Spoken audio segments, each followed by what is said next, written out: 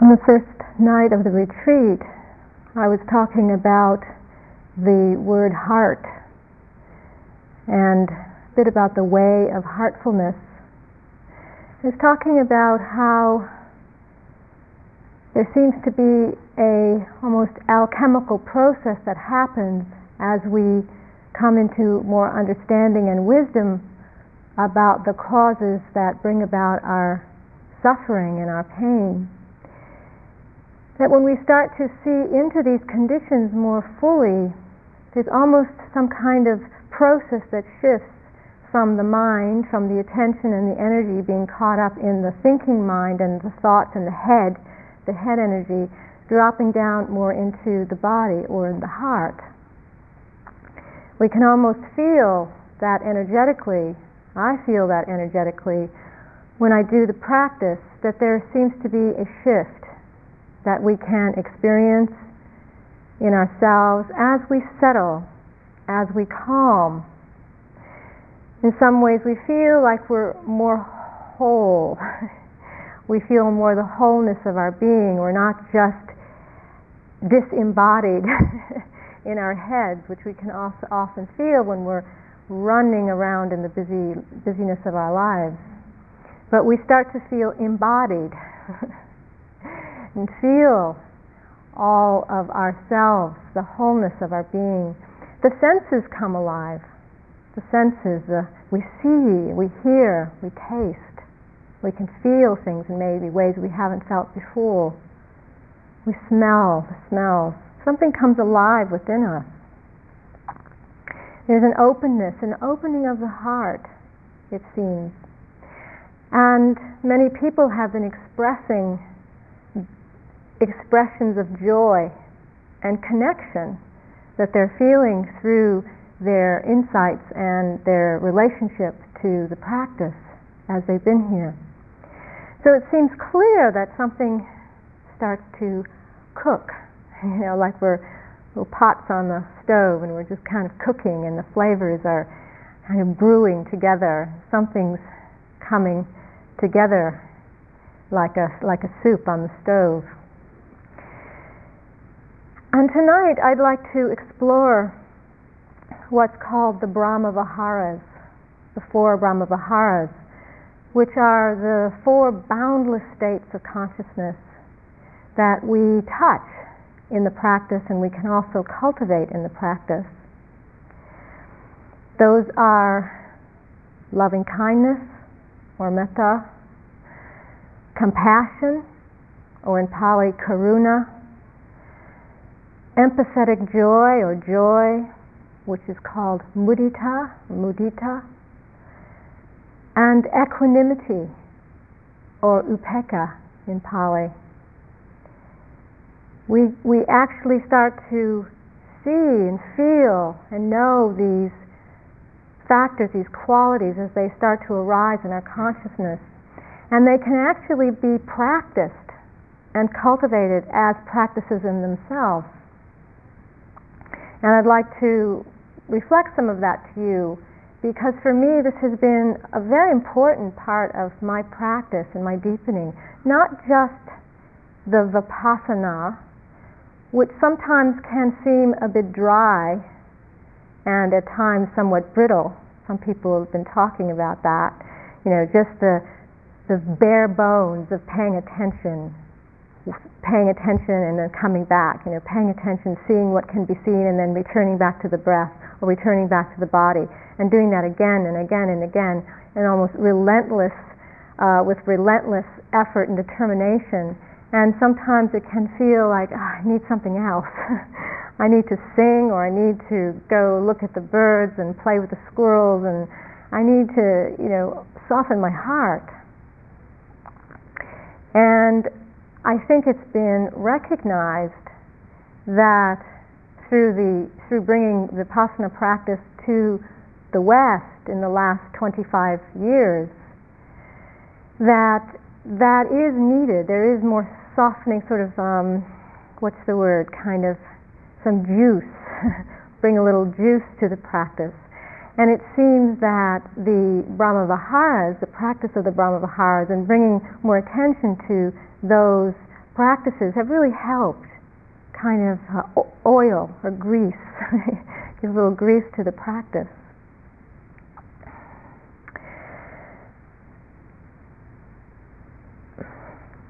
So say a little about that, just about how these practices actually came.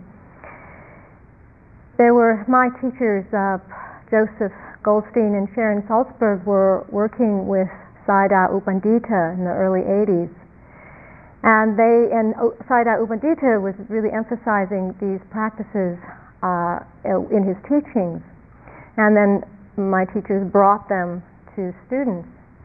And before that, we were really practicing the metta, primarily the metta, and using it the way that I've been teaching it here, using it somewhat in maybe the beginning of your practice, or maybe have one period in the day where we do the practice.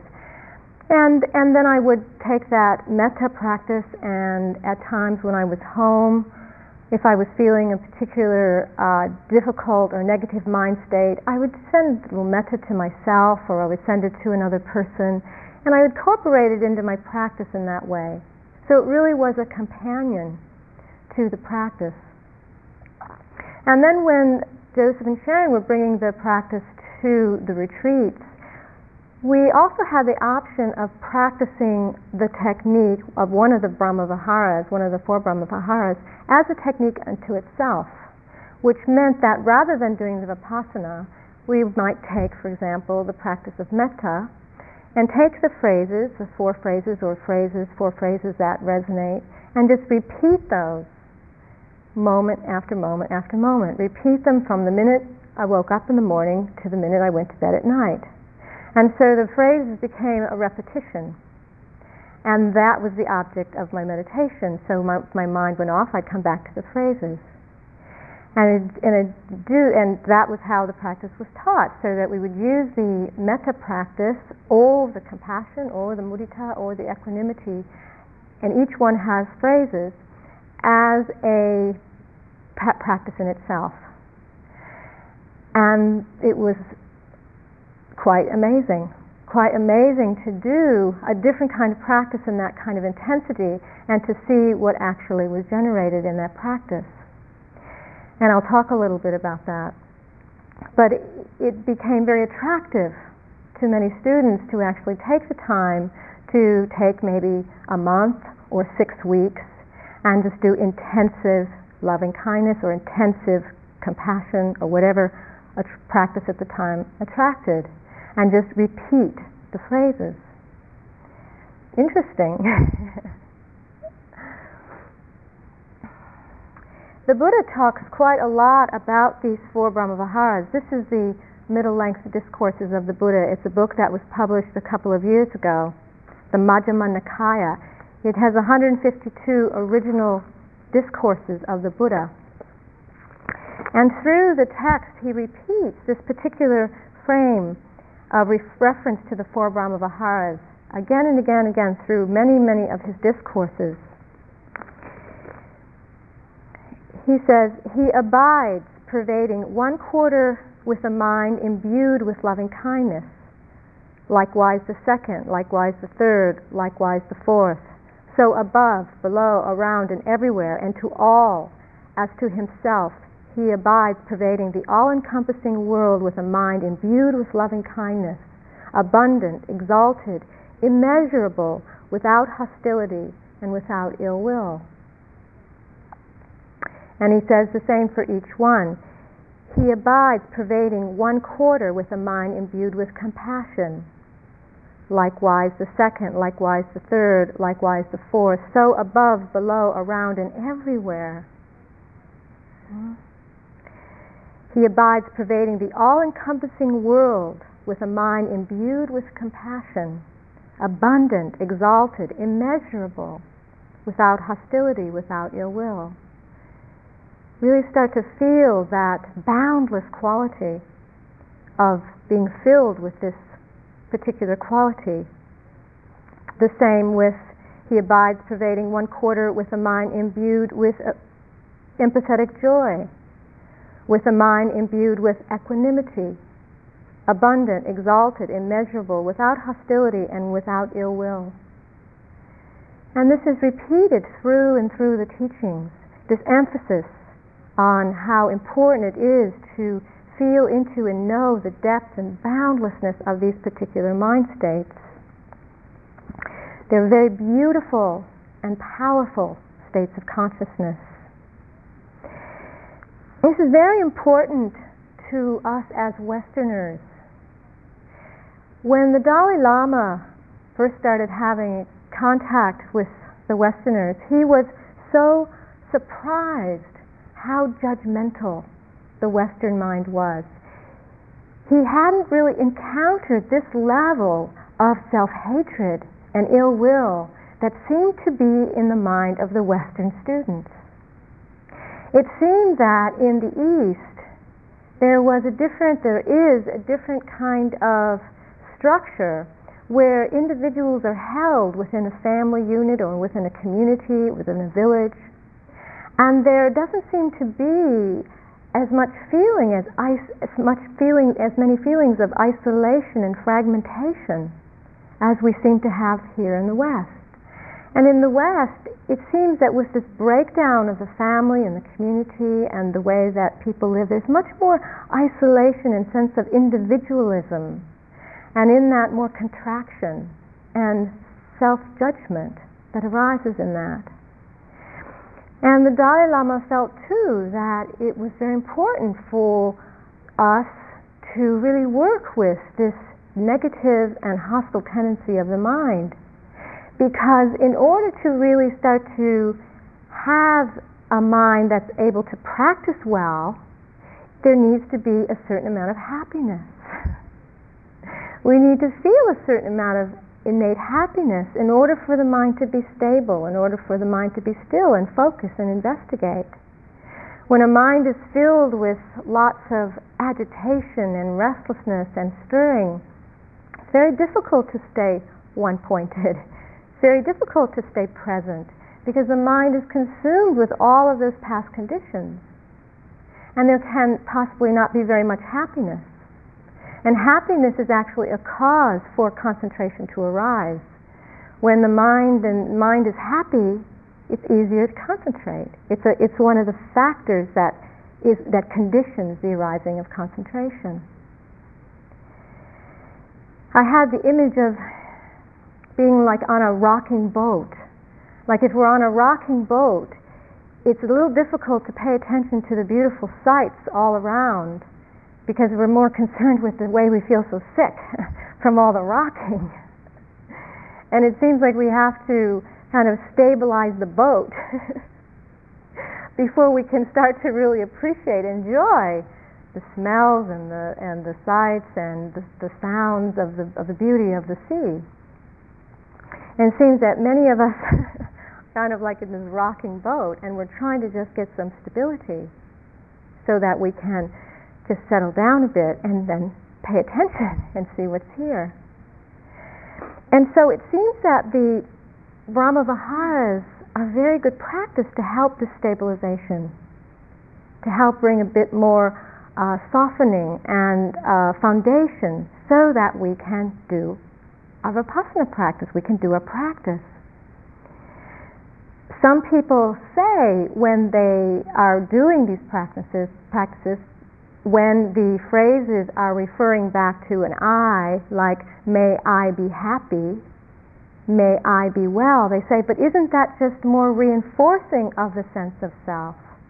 Isn't this just building up more of that sense of a self-concept, which it seems that many of the teachings are trying to break apart or loosen? And it can often seem like a contradiction. On the one hand, we're loosening the structure, and then we do these practices which seem to bring them back together again. But it seems that, again, unless there is a certain foundation within the ego structure, there's a certain stability within the ego structure, that fragmentation just will not give rise to the conditions that one needs to focus and pay attention. So in a way, we need to stabilize the ego structure. We need to stabilize that sense of ourself in order to then begin to break it down, to see what's really true, about the non-separate nature and the interconnectedness of this world. There was a phrase that somebody coined, you have to be somebody before you can be nobody. You know, I mean, some people don't really agree with that, but it's sort of like that. First you have to have a sense of who you are in order to feel strong enough to proceed in that very difficult path of breaking things apart. Because it takes a great amount of strength and a great amount of perseverance and determination in order to do that. Where is one going to gain the resources in order to do that? So we help build ourselves up a bit. If we have a lot of negativity or anger or hostility or negativity or fear or jealousy or envy, and these practices really help with softening those rigid tendencies and fixations of the mind. Another question that people ask about the Brahma Viharas, because the Brahma Viharas are they're like blessings or prayers. May I be happy. It's a prayer or blessing that I send to myself. Or if I wish that for another person, may you be free of your suffering. May you be free of your suffering. People ask, well, does that really have any power? Does it have any real impact on that person that I send that blessing to? How can I really trust that very abstract sense is going anywhere, is doing anything, making any real impact in the world?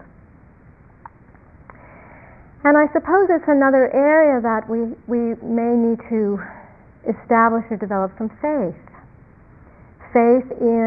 Maybe faith in the mystery of how things actually work here. You know, what does give rise to certain conditions of mind and heart and body?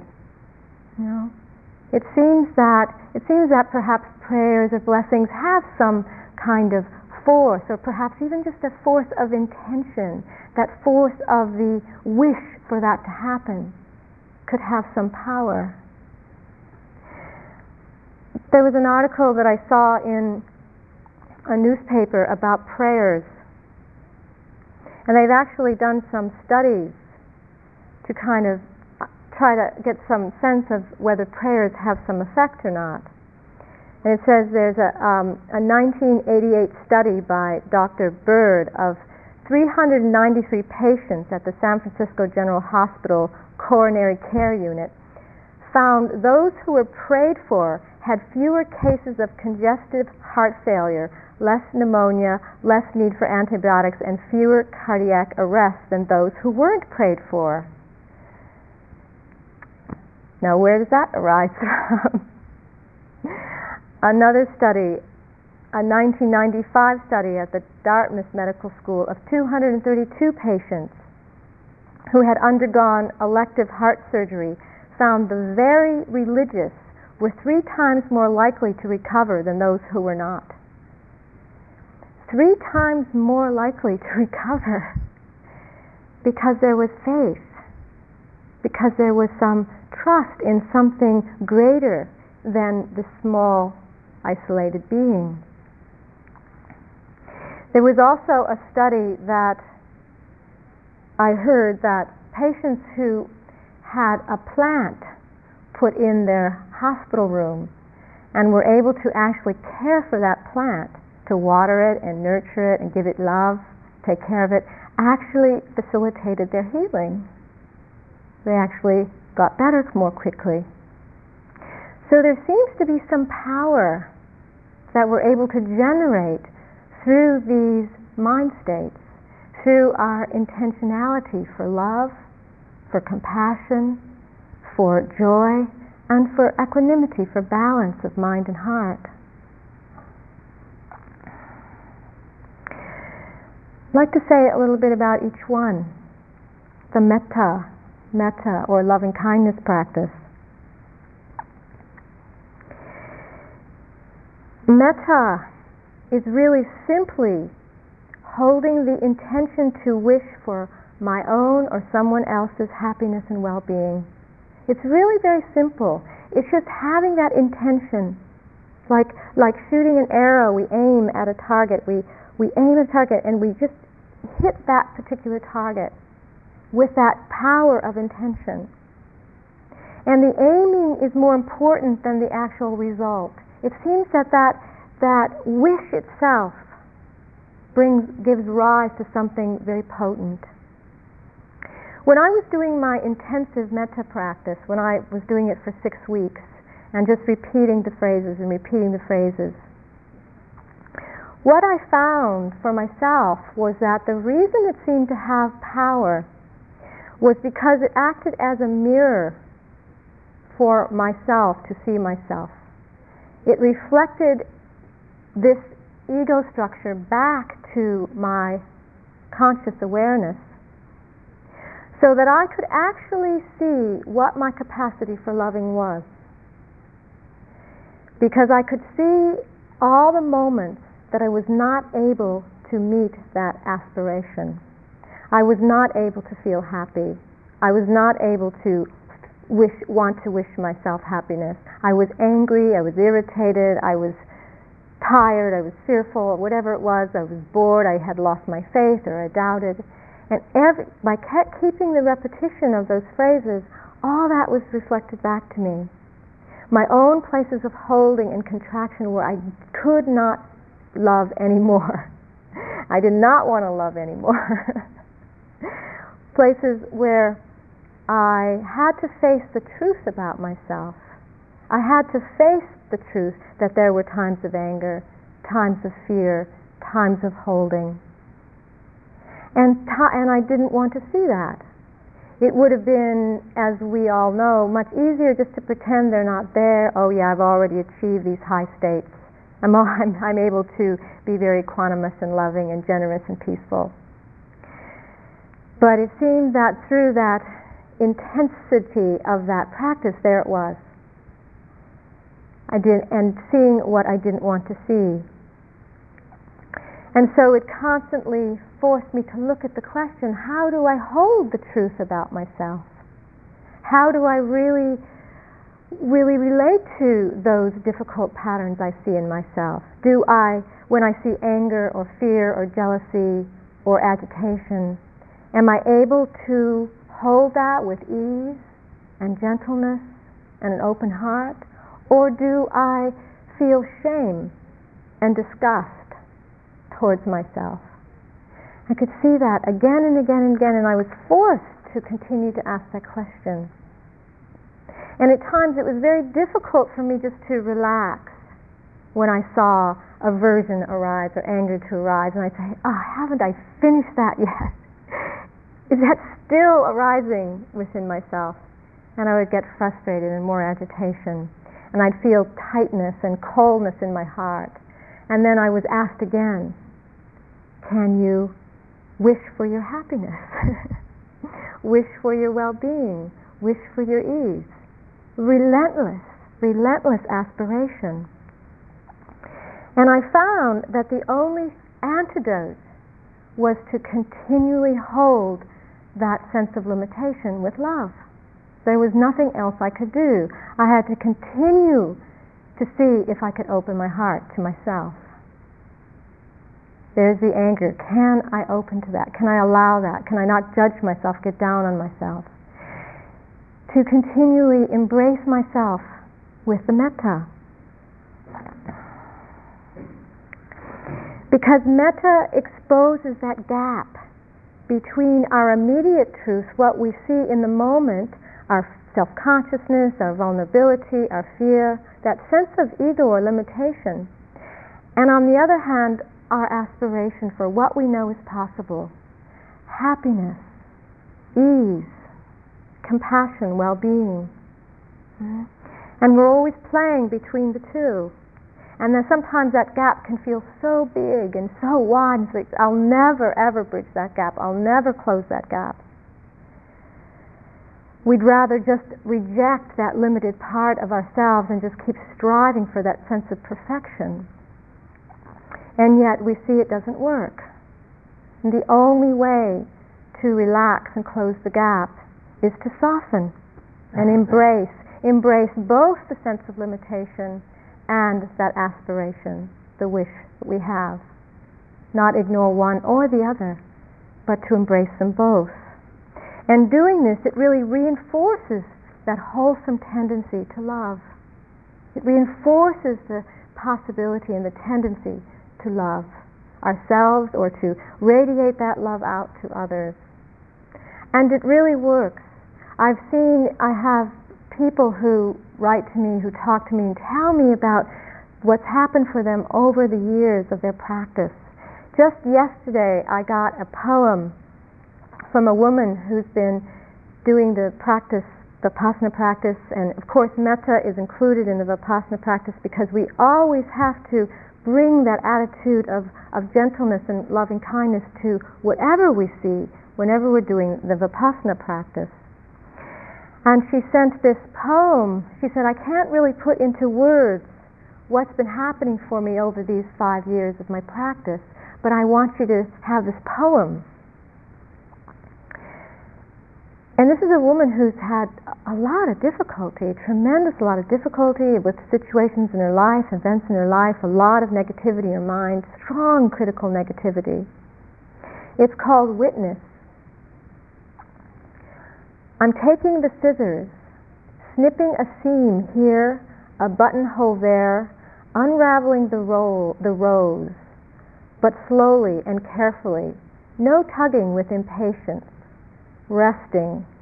Remembering how this sweater used to keep me warm during those terrible dark days of crying for the cold I couldn't keep out. Crying for the cold I couldn't keep out. So, in the unraveling, I am gently turning and winding the crimped, bent strand of wool, making a solid round ball of yarn with which to knit my new jacket. And even though it's winter and my skin stands bare against the iced wind, I feel warmer than I have in years. Slowly, slowly, unraveling that sweater that used to keep her warm and using that yarn to make a ball for her new jacket. But even though it's winter and my skin stands bare against the iced wind, I feel warmer than I have in years. What is that? What's been awakened? Something that is shining with warmth from within until everything else falls into place.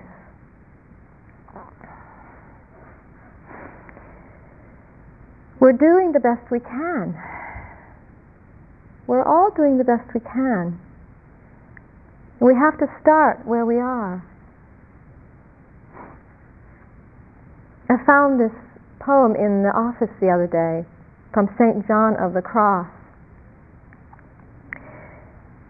And I saw the river over which every soul must pass to reach the kingdom of heaven, and the name of that river was suffering. And I saw the goat which carries souls across the river, and the name of that goat was love.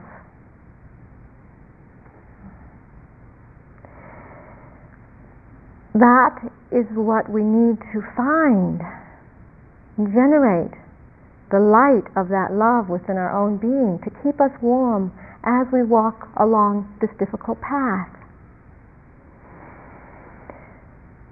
So we make a wish to ourselves. May I be happy. May I be peaceful. May I be safe and protected as I walk along this way. May I feel at ease. Wishing that for ourselves with gentleness. And then radiating that out to others, touching others and hoping for their happiness and well-being so that we can all give support to each other on this difficult path. but that love that carries us as we go along.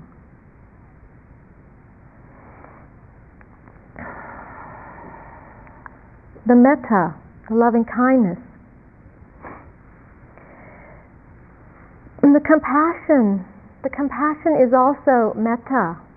Compassion is metta, but it is that metta that sees the suffering of beings and wishes for their release from it. It's that love, the metta turned towards the suffering element, facing the suffering element and wishing for the release. Whereas the metta, the loving kindness itself, sees the good in others and wishes for their happiness. The compassion faces the suffering and wishes for the release from it. So we turn our attention towards our own pain and towards others' pain and face it. Look at it, touch it, and that action awakens compassion. But yet it's the very thing we don't want to do. We don't want to turn towards it because the habit or the instinct is to turn away, to be repelled, to feel aversion towards it, to not want to see it, to not want to feel it. The heart wants to close in the face of that suffering. It's almost like facing, if I want to face that suffering in some way, the fear is it's going to threaten my happiness, that little bit of happiness that I already have. It's like I have just this little teeny ball of happiness and peace, and if I really open to that suffering, it's just going to shatter that. And I can't risk it. I can't risk looking at my own pain. I can't risk looking certainly at the pain of the world. And so somehow I have to keep my eyes closed, keep the blinders on, stay within this small little world so I can just hold on to that little bit of happiness that I have. And I know this, I did this all through my 20s, how I just shielded myself from what was happening in the world. And it was during the 70s when the Vietnam War was going on. The world was in turmoil and I just didn't want to know. I avoided it. Amazing that somebody can do that. Avoid Vietnam War. And it's somewhat embarrassing to even say that, because I know that there's people in here it was very, very important to be involved in the action of that. But for me, my heart was closed because I felt that I couldn't afford to open my heart. I couldn't afford to take a look at what was happening. It was too threatening to that little bit of security that I was standing on. And as I felt stronger, as I've opened my heart and able to grow more within the strength within my own being, I can start to turn and face the depths of my own pain and the pain that I see around me. And 12 years ago, I went to India for the first time, and I don't know if I could have gone before 12 years ago, because India doesn't shield. Mother India doesn't shield any of the truths of this existence: birth, sickness, aging, and death. It is all out. It is all out for the eye to see, for the heart to know. There's nothing behind the walls like there is in the West. Nothing's compartmentalized. It's all out on the streets. So it's very difficult to turn your eye, although I know people go there and do, but it takes a lot more work. And so that the last 10 years going to India nearly every winter has been an incredible practice in opening my heart to compassion and facing, looking straight in the eye some of the deep truths, painful truths about this existence, the sickness and poverty and death and isolation and all that you see, the children and the families and the old people. Nothing's hidden. And knowing this about compassion, that actually turning towards it is the antidote for opening the heart. Because turning towards it, what it awakens is that response to actually want to alleviate the pain. What can I do? If I look at it and I'm able to open to it, the response is there anything I can do to help so that this pain, this suffering doesn't continue? And the great compassion, the people who are able to really open, I always think of the Dalai Lama, the great compassion that's possible to open the heart to embrace the depth of the pain of people, and to be able to take action to help as much as possible. It's profound. It's very profound. And there are people like the Dalai Lama who can be great inspirations for us to show us what's possible in our own being. That possibility.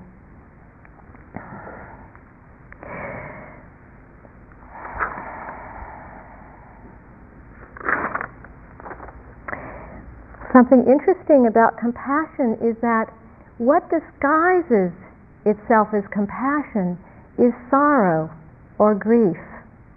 When we look at, take the example of looking at somebody who's sitting begging on the street in India, or we don't have to go to India, we can see it in London or anywhere else, somebody on the street, and we feel some sorrow, we feel pity for that person.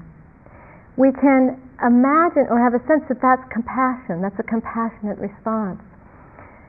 But the teachings say that it's not compassion. And it's not compassion because it still has some aversion in it. It still has an energy of not wanting that to happen. I wish that person didn't have to be sitting on the street. There's a little bit of I don't like it, I don't want it, and still a little bit of a shield. And the teachings really refine these boundless states. If there's a little bit of sorrow or self-pity or grief, one must look to see if there's still some withdrawal and lack of acceptance for the truth of that manifestation. It's not bad that one feels sorrow or grief, it's just not compassion. Compassion is an unconditional allowing. An unconditional allowing with an open heart. And it's not just passive. It's not just a passive feeling, but it really is that heartfelt wish to alleviate that person's pain. It has the energy of generosity. It has a free energy to it, where we're not bound or held by any anger or aversion or fear. And that free energy moves us to action, to want to serve, to want to free the person or ourselves from the pain. The exercise or the phrase for the compassion meditation is to think of somebody who is really in a lot of suffering, and to hold that person in your heart and say, may you be free of your suffering. May you be free of suffering. And saying that until that feeling of compassion really flowers in your heart. And it's quite remarkable when we really touch the pain, face the pain, that it's possible to awaken those feelings within our own heart. Compassion. The third one is mudita. And mudita is the joyful one. Suffering is hard. Sometimes it really can pull us down. But with mudita, it's the joy that can arise within us. And the mudita is to feel happy for other people's happiness, to feel happy for other people's successes. It's a rare and beautiful feeling when we can really feel happy for another person's happiness, when we don't feel envious. Oftentimes when another person just got a really good job, or found a great place to live, or got an inheritance. There can be the way the heart kind of closes off and, how come it happened to them and not me? A way that we isolate ourselves in that. And we're not able to really open the heart and feel the joy for that person's happiness. And we can know how it feels when someone expresses that happiness for us. When somebody looks at us and really has that appreciation for something wonderful that's just happened. Say, I'm really happy for you. I'm really happy that you're able to go visit your mother, or whatever it is. I'm really happy for you. And we feel that sense of connection. We feel that open-hearted connection with that person when it happens. And so much of our unhappiness comes from the contraction of negativity towards another person. Judgment, demeaning, envy, jealousy, comparing. We get into this tangle with other people so often in the ways we close off and separate ourselves, because we can't appreciate their differences or appreciate their happinesses or their joys. Sharon Salzberg, who wrote the book, Loving Kindness, it's a wonderful book that's helped all of us understand the four Brahma Viharas. This is a story that she tells about those mind states that get us so entangled, those mind states of negativity towards another, that really cause us so much pain and separation. The Buddhist scriptures tell a wonderful parable about a kind of monkey trap. To make the trap, some tar is spread on the ground. A monkey then comes along and steps in the sticky tar. First one little monkey foot gets stuck. In trying to free itself, the monkey puts down another foot. Then it puts down one hand, then the other hand. Finally, in a desperate effort to gain some leverage and free itself, the monkey puts down its head. That is a very stuck monkey. That is just how those tormenting states of mind, such as judging, comparing, discriminating, demeaning, and envying, collude to get us stuck, to keep us stuck, and to make us miserable. When that monkey has just one foot in the tar, instead of putting down the next foot and then the hands, if it were to reach out and grab a tree and pull itself away, it could be free. Mudita can provide just that kind of opportunity to extricate ourselves from our stuckness, to be free enough from the tar traps in our lives to be happy. Rather than just pulling back in all of that kind of mess of negativity, we reach out and to connect. See if I can feel that joy and that happiness for what's going on.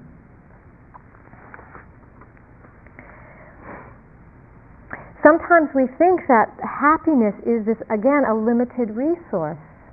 That the more someone else has, the less there is for me. It's kind of a quantitative view of happiness. There's only so much to go around. And if I don't have my share, then I'm going to lose out. It gets to be kind of fixed or static. And then we have to compete for happiness.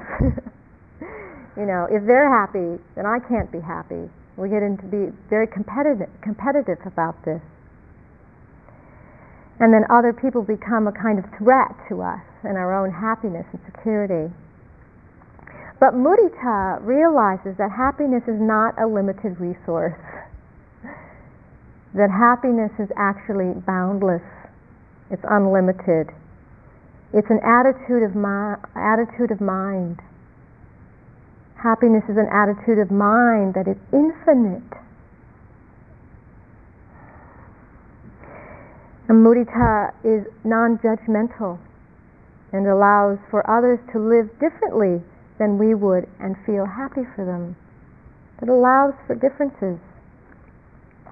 And so when we do the mudita practice, we say, "May your happiness and joy never leave you." We bring that person who we might be feeling some competition or envy or jealousy towards, and we think of them being happy and things that bring them happiness. It can help to think of one thing, like, for example, my father-in-law loves football. And when I go over to his house, he's often watching football. Watching it during the day or watching it at night, and it's like, oh God, there's the football again, and I can become quite. I can imagine those feelings arising of becoming quite irritated with him because he's not really with us. But the mudita is focusing on the fact that brings him joy. It brings him happiness. And so bringing that into mind, may that happiness never leave you. May you never lose that joy and that happiness that you get from football. I mean, if it's football and that's what wakens that joy, wonderful. Whatever it is. And that's the mudita. Can we do that? Can we extend that one hand and free ourselves from the negativity and separation that we might feel? And it's a practice. And the last one is equanimity. And equanimity really is the underlying one of the other three. It underlies and empowers all the other three: metta, compassion, and joy, because it's the one that keeps us connected. Without balance of mind, we really can't experience the loving kindness, because we'll get into contraction or reactivity. Without the equanimity, we can't really face the suffering because it's too painful and relentless. So we need the equanimity for that balance. And without the equanimity, when we feel in the face of somebody else's success or happiness, we might contract and feel that negativity. And so the equanimity is the ability to face unsatisfactory aspects of life again and again without drowning in aversion and sorrow. It's the non-reactive mind.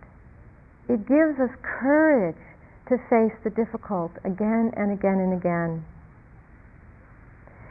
And this is what strengthens within us and helps us to increase that capacity to face the difficult within ourselves and around us. It's that unconditional acceptance, and it allows us to feel at home in ourselves and in the world, rather than feeling alienated and fragmented. I found this poem which I thought really demonstrates the equanimity. It's from Layman Pang, an 8th century Chinese Zen master. My daily affairs are quite ordinary, but I'm in total harmony with them. I don't hold on to anything, don't reject anything. Nowhere an obstacle or conflict. Who cares about wealth or honor? Even the poorest thing shines. My miraculous power and spiritual activity, drawing water and carrying wood. Not too much expectation there. Equanimity, non-reaction, non-reactivity. Often our mind can't understand why things happen the way they do. We don't want things to happen the way they do. And yet why things happen is bigger than our small minds can open to. We need to have a very vast perspective to really open to why things are the way they are, and that's not really always possible. And the development of equanimity helps us to gain that strength to open to that. We accept what's happening because it's happening, not because it's right or wrong, just because it's happening. There's one teacher in California who says, how do we know when something's perfect? She says, because it's happening. That's how you know. If it wasn't perfect, if it wasn't happening, how could it not be perfect? It's happening. If we can accept, we can have a more balanced perspective. Otherwise, we're just adding more suffering. No matter how much we may wish things to be otherwise, things are as they are. Things are as they are. In this life there is both joy and sorrow. Can we accept both with an open heart? And this is the phrase in the equanimity practice. It's one of the phrases. Just to repeat, things are as they are.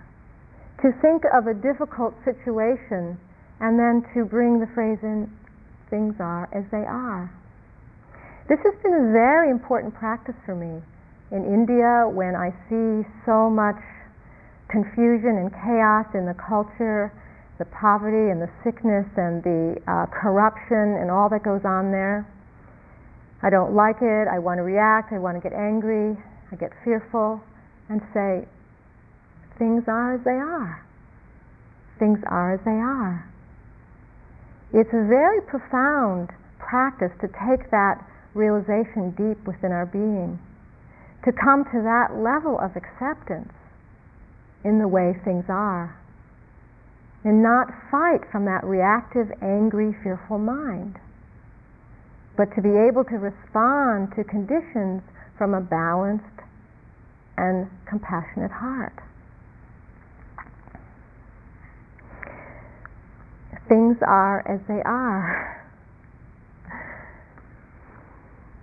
And what disguises itself as equanimity is indifference. And this is a very important point, because often people say, well, when I get that restful within myself, when I get that accepting within myself, I just don't care.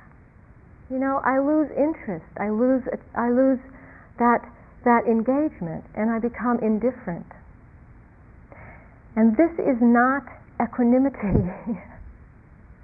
This is disconnection. And equanimity is connection. There's nothing cut off in equanimity. With equanimity, there's full engagement in what is happening, but without the reactive mind of anger and attachment. One can be fully in the center of the experience, but not be stirred around it. That's equanimity. People often fear that the meditation practice is going to lead to cutting off. This is something that comes up again and again, that it's selfish indulgence. This is not what the practice is developing. It's not developing more contraction and holding. It's developing openness and connection. Things are as they are. These are the 4 Brahma Viharas that can help us strengthen our capacity to live and to face this very difficult path and journey that we're on.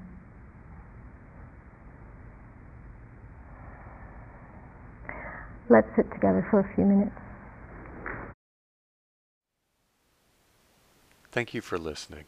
To learn how you can support the teachers and Dharma Seed, please visit dharmaseed.org/donate.